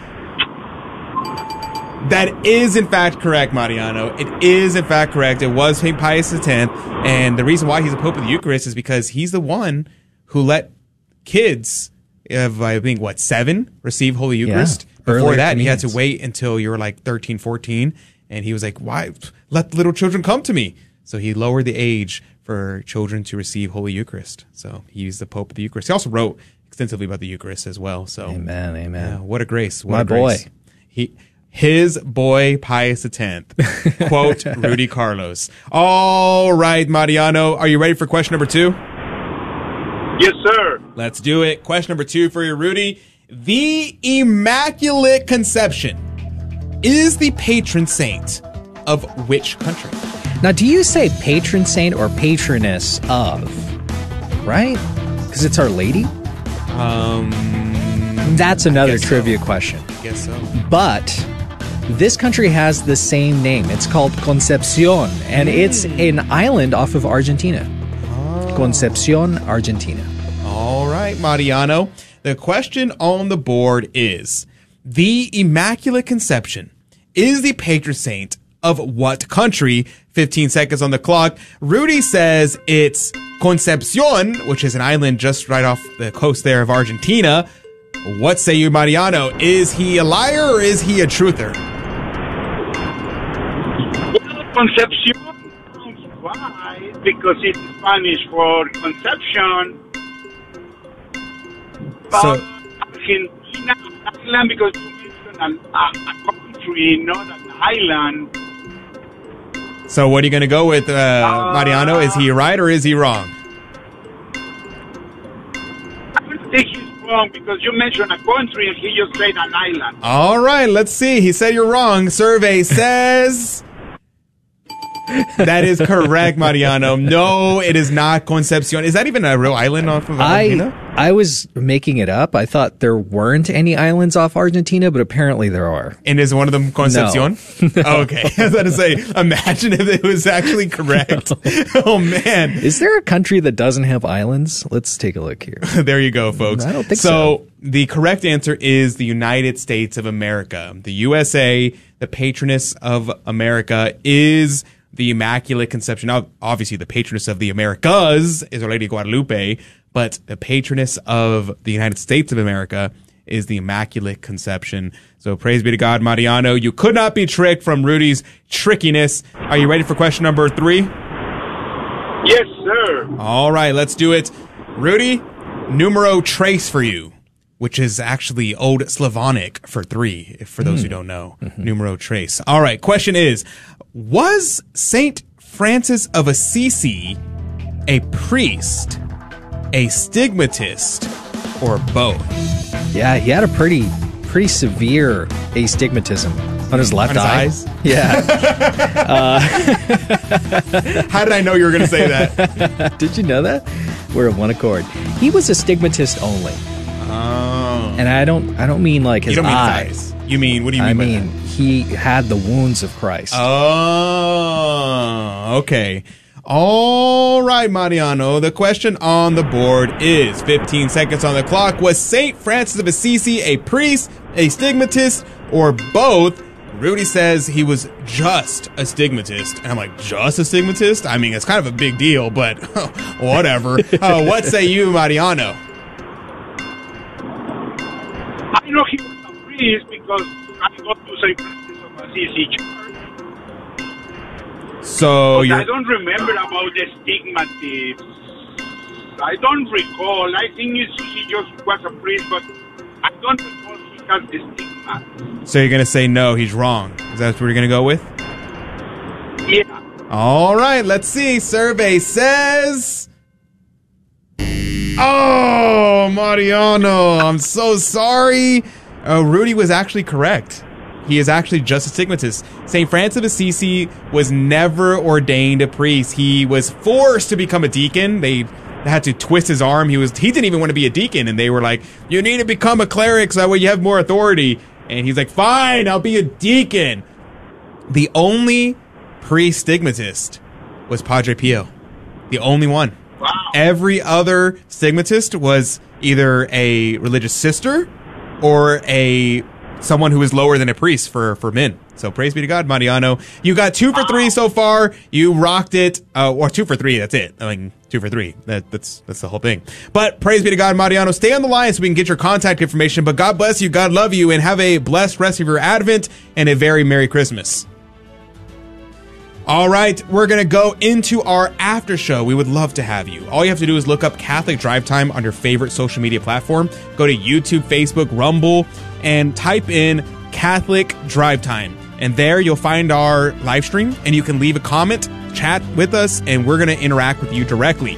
Whatever it is, questions, comments, concerns, soapboxes, negativities, whatever it is you want to talk about. Something from the show, Christmas, Advent traditions, favorite Christmas music, whatever it is. But if not, we'll talk to you tomorrow, 6 a.m. Central, 7 Eastern, across the Guadalupe Radio Network and Catholic Spirit Radio.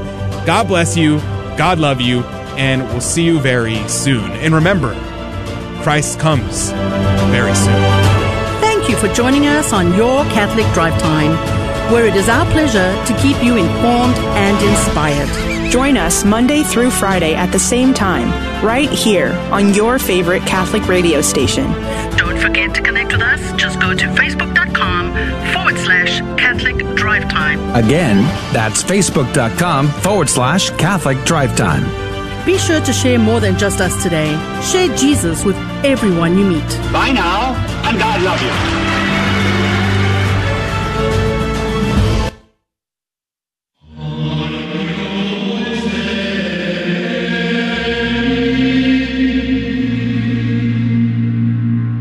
Guadalupe Radio Network now brings you the Holy Sacrifice of the Mass from the chapel at Our Lady of Corpus Christi in Corpus Christi, Texas.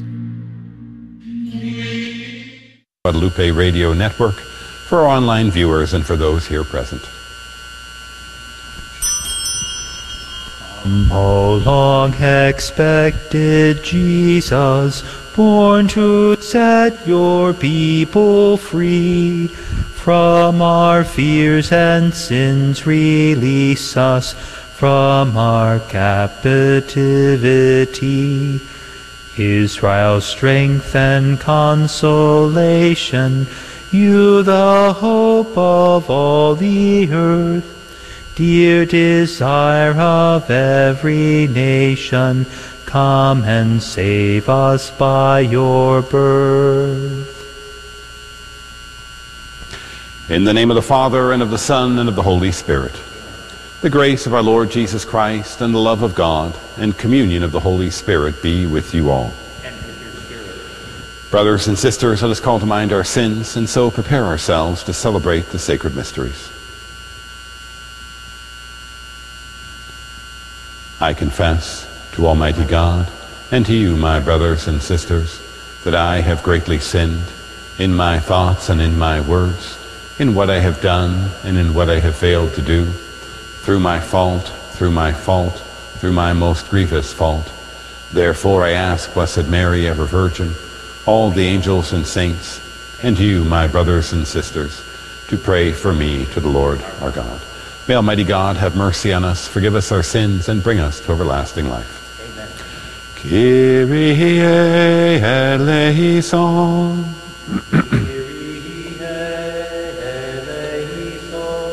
Christe eleison.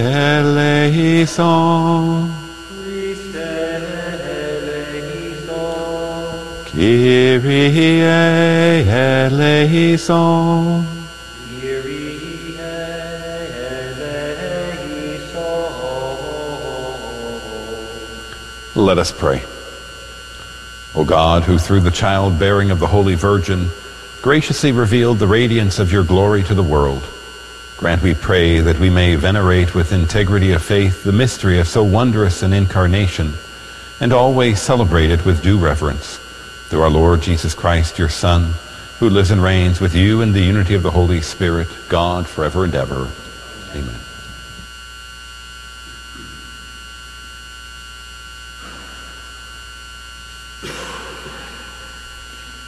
A reading from the book of Judges. There was a certain man from Zorah, of the clan of the Danites, whose name was Manoah. His wife was barren and had borne no children. An angel of the Lord appeared to the woman and said to her, "Though you are barren and have no children, yet you will conceive and bear a son. Now then, be careful to take no wine or strong drink, and to eat nothing unclean. As for the son you will conceive and bear, no razor shall touch his head, for this boy is to be consecrated to God from the womb. It is he who will bring the deliverance of Israel from the power of the Philistines." The woman went and told her husband, "A man from God came to me.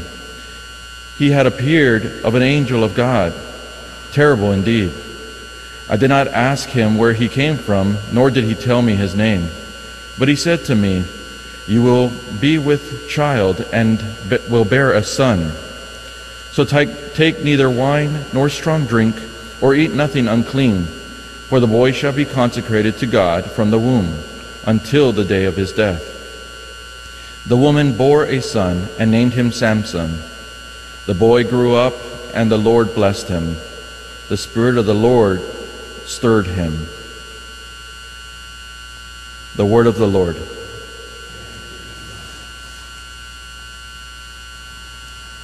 My mouth shall be filled with your praise, and I will sing your glory.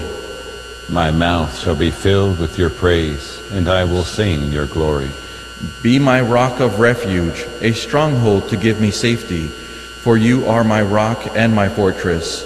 O my God, rescue me from the hand of the wicked. My mouth shall be filled with your praise, and I will sing your glory. For you are my hope, O Lord, my trust, O God, from my youth.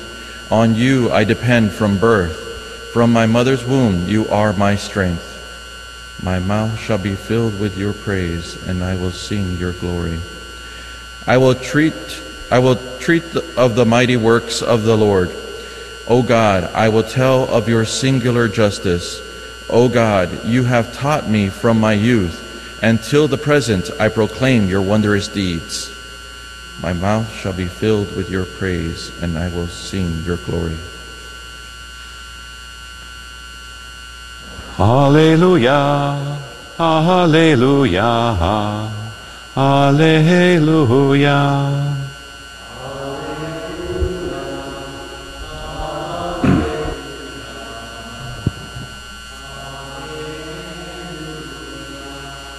O root of Jesse's stem, sign of God's love for all his people, come to save us without delay.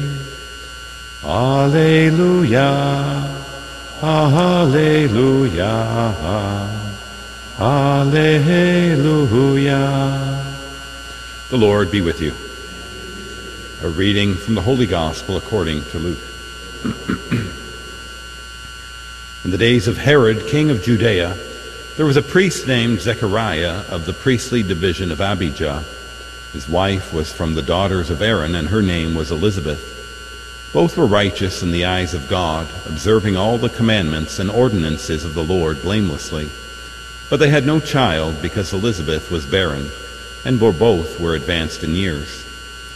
Once, when he was serving as priest in his division's turn before God, according to the practice of the priestly service, he was chosen by lot to enter the sanctuary of the Lord to burn incense.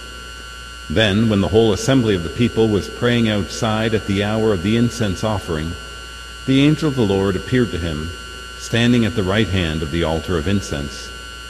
Zechariah was troubled by what he saw, and fear came upon him. But the angel said to him, "Do not be afraid, Zechariah, because your prayer has been heard. Your wife Elizabeth will bear you a son, and you shall name him John. And you will have joy and gladness, and many will rejoice at his birth, for he will be great in the sight of the Lord. He will drink neither wine nor strong drink. He will be filled with the Holy Spirit even from his mother's womb, and he will turn many of the children of Israel to the Lord their God. He will go before him in the spirit and power of Elijah, to turn the hearts of fathers toward children, and the disobedient to the understanding of the righteous, to prepare a people fit for the Lord." Then Zechariah said to the angel, "How shall I know this? For I am an old man, and my wife is advanced in years." And the angel said to him in reply, "I am Gabriel, who stand before God. I was sent to speak to you and to announce to you this good news. But now you will be speechless and unable to talk until the day these things take place, because you did not believe my words, which will be fulfilled at their proper time." Meanwhile, the people were waiting for Zechariah, and were amazed that he stayed so long in the sanctuary. But when he came out, he was unable to speak to them, and they realized that he had seen a vision in the sanctuary. He was gesturing to them, but remained mute. Then, when his days of ministry were completed, he went home. After this time, his wife Elizabeth conceived, and she went into seclusion for 5 months, saying, "So has the Lord done for me at a time when he has seen fit to take away my disgrace before others." The Gospel of the Lord.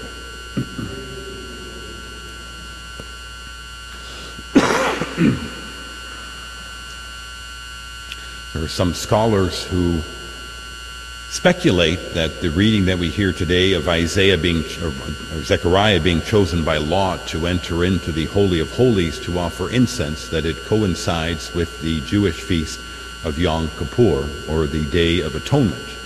The Day of Atonement, of course, was commemorating when Moses came down from Sinai with the 10 Commandments in order to present to people the way to God, the pathway to salvation.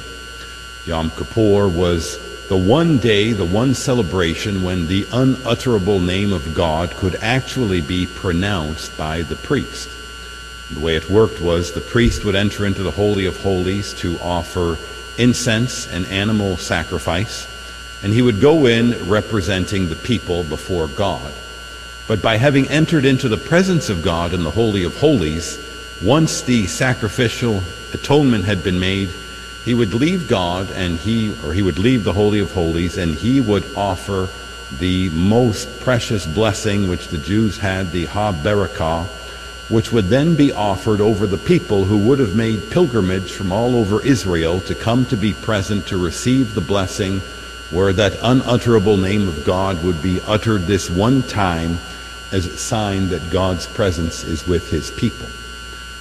And put those things together, one can imagine how shocking it would be, and even perhaps how disappointing as a pilgrim, that you come there to the Holy of Holies for Yom Kippur. Zechariah goes in, he offers incense, and he comes out, and now he's mute and unable to utter the most precious blessing, which for the people would be received as a sign that God is truly with them on their journey back to where they came from and in their lives. In all of the Gospels, they tend to use a literary device called an inclusion. It starts with a particular theme, and at the end it kind of provides a bookend to that theme.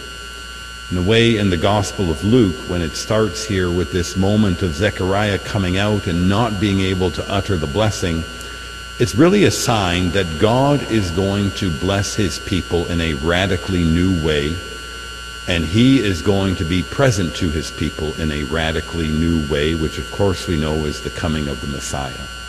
And it's significant, therefore, that precisely at the end of the Gospel of Luke, before Jesus ascends into heaven, we are told he stretches out his hands and he blesses his apostles and the peoples. Now the blessing of God, the presence of God among his people is going to be definitively made by Jesus, who is God himself, who comes to be with us and who blesses us in an inordinate way so that we can become the sons and daughters of God by the grace of adoption. One final point, when it says that Zechariah was chosen by lot. The word in Greek for lot is the word kleros, which is where we get the word cleric. Really a sign in a way that to be chosen as a priest by God is really to win the lottery. It is to have been having God's lot fall upon you, to choose you as a special mediator, to participate in the one priesthood of Jesus Christ, to be able to represent the people before God, and to be able to communicate the blessing of God to his people. And this is the gift that we receive in Jesus' incarnation, and the gift of the incarnation in God blessing us through Jesus Christ. And so, my brothers and sisters, today, let us ask God for the grace that we would always treasure this blessing we have received through Jesus, through the incarnation. Let us pray for an increase in vocations to the sacred priesthood, and let us pray that all priests would always be diligent in their duty to be able to be mediators before God and man according to the one priesthood of Jesus Christ, and would be able to extend the blessing of God to all peoples. Amen.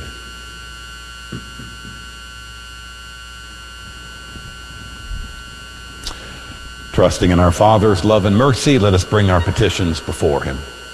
We pray for our Holy Father, Pope Francis, and for all bishops, that they would be guided by the wisdom and counsel of the Holy Spirit in their decisions.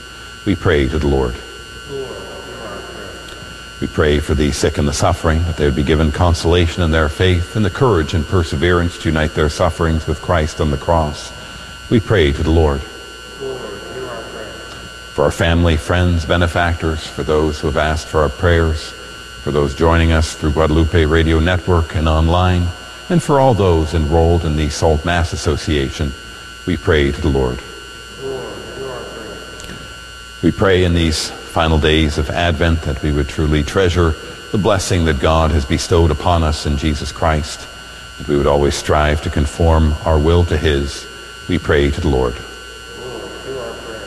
For an increase in vocations to the sacred priesthood and religious life, we pray to the Lord. And for those intentions that behold in our heart, we pray to the Lord. Merciful Father, we thank you for hearing our petitions and granting our prayers through Christ our Lord.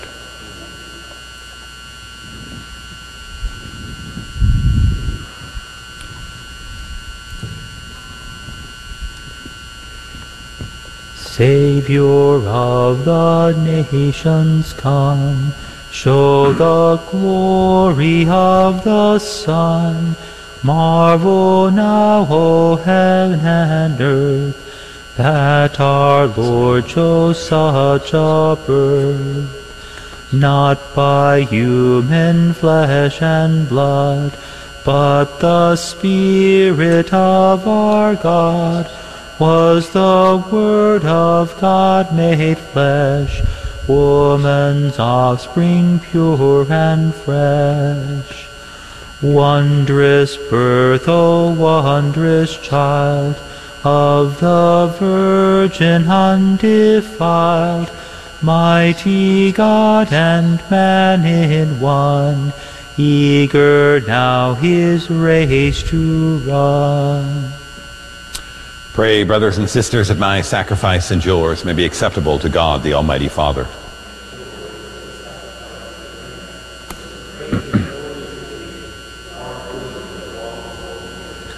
Look with favor, we pray, O Lord, on the offerings we lay upon your altars, that what we bring, despite our weakness, may be sanctified by your power through Christ our Lord.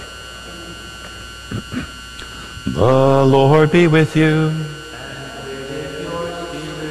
Lift up your hearts. Let us give thanks to the Lord our God.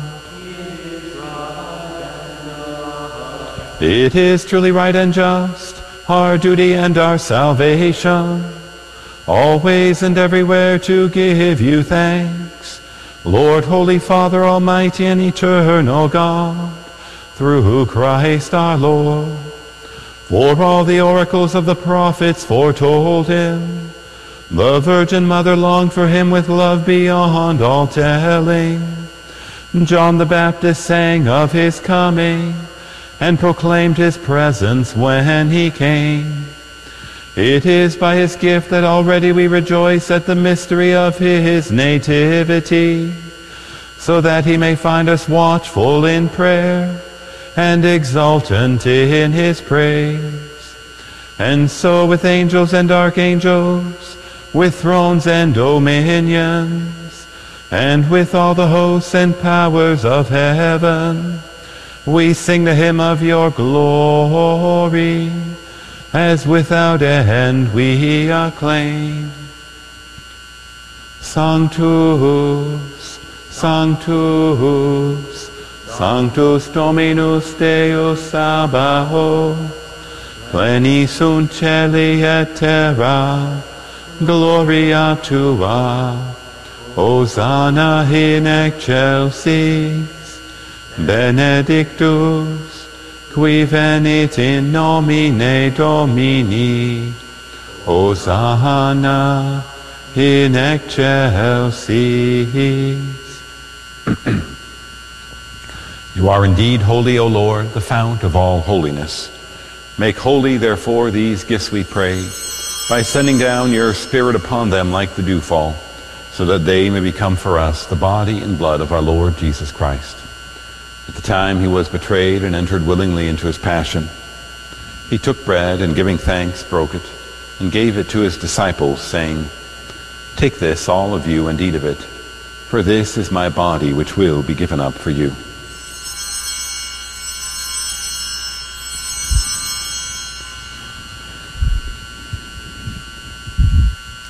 In a similar way, when supper was ended, he took the chalice, and once more giving thanks, he gave it to his disciples, saying, "Take this, all of you, and drink from it, for this is the chalice of my blood, the blood of the new and eternal covenant, which will be poured out for you and for many for the forgiveness of sins.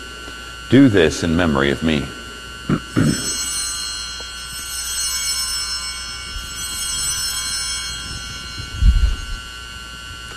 The mystery of faith. We proclaim your death, O Lord, and profess your resurrection until you come again. Therefore, as we celebrate the memorial of his death and resurrection, we offer you, Lord, the bread of life and the chalice of salvation, giving thanks that you have held us worthy to be in your presence and minister to you. Humbly we pray that, partaking of the body and blood of Christ, we may be gathered into one by the Holy Spirit. Remember, Lord, your church spread throughout the world and bring her to the fullness of charity, together with Francis, our Pope, and Michael, our Bishop, and all the clergy. Remember also our brothers and sisters who have fallen asleep in the hope of the resurrection, and all who have died in your mercy. Welcome them into the light of your face. Have mercy on us all, we pray, that with the Blessed Virgin Mary, Mother of God, with Blessed Joseph, her spouse, with the blessed apostles and all the saints who have pleased you throughout the ages, we may merit to be co-heirs to eternal life, and may praise and glorify you through your Son, Jesus Christ. Through him and with him and in him, O God, Almighty Father, in the unity of the Holy Spirit, all glory and honor is yours, forever and ever. Amen. Preceptis salutaribus moniti, et divina institutione formati, audemus dicere, Pater noster, qui es in celis, sanctificetur nomen tuum, adveniat regnum tuum, fiat voluntas tua, sicut in cielo et in terra. Panem nostrum quotidianum da nobis hodie, et dimite nobis debita nostra, sicut et nos dimitimus debitoribus nostris, et ne nos inducas in tentationem, sed libera nos a malo. Deliver us, Lord, we pray, from every evil. Graciously grant peace in our days, that by the help of your mercy we may be always free from sin and safe from all distress, as we await the blessed hope and the coming of our Savior Jesus Christ.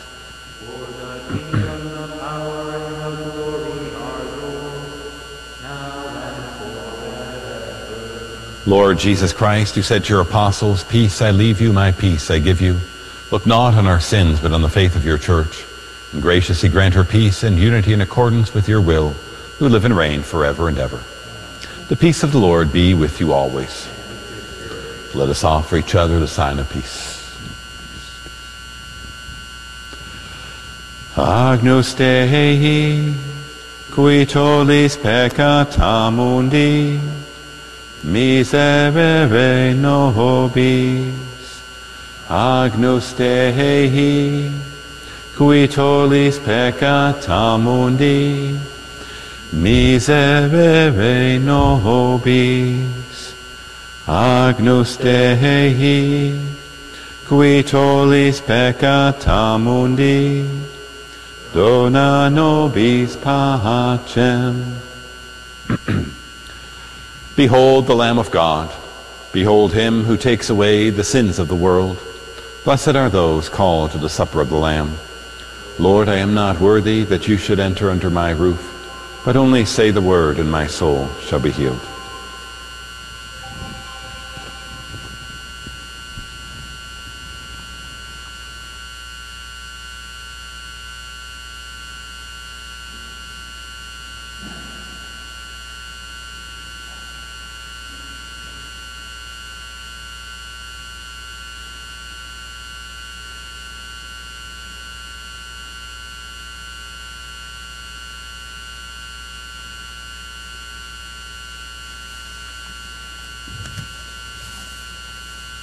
For those joining us online and through Guadalupe Radio, let us pray together the act of spiritual communion.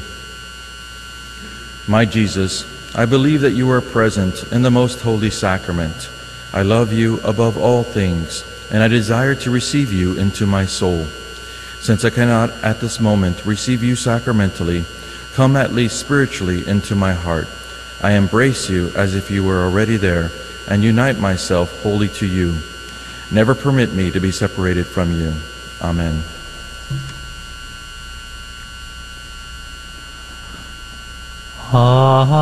Haberum corpus natum de Maria Virgine, vere passum immolatum in cruce pro homine, cuius latus perforatum fluxit aquae et sanguine, est nobis per pregustatum mortis in examine. O Iesus dulcis, O Iesus pie, O Iesus Filii Mariae.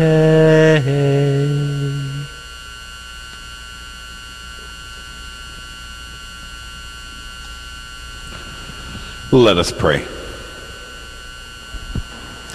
As we give thanks, Almighty God, for these gifts you have bestowed, graciously arouse in us, we pray, the desire for those yet to come, that we may welcome the nativity of our Savior and honor it with minds made pure through Christ our Lord. Amen. The Lord be with you. And with your spirit. May Almighty God bless you, the Father and the Son and the Holy Spirit. Amen. Go and announce the gospel of the Lord. Thanks be to God. Ama Redemptoris Mater, que per via celi porta manes, et stella Maris, succute cadenti, surgere qui curat populo, tuque genuisti, natura mirante, tuum sanctum genitore, Virgo prius ac posterius, Gabrielis abore, sumens iludave, peccarorum miserere.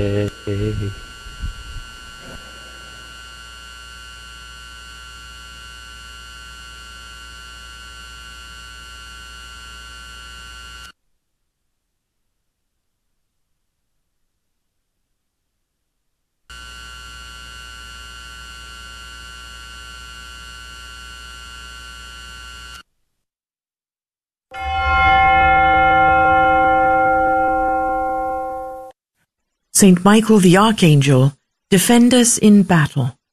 Be our defense against the wickedness and snares of the devil. May God rebuke him, we humbly pray. And do thou, O Prince of the heavenly host, by the power of God, thrust into hell Satan and all the evil spirits who prowl about the world, seeking the ruin of souls. Amen.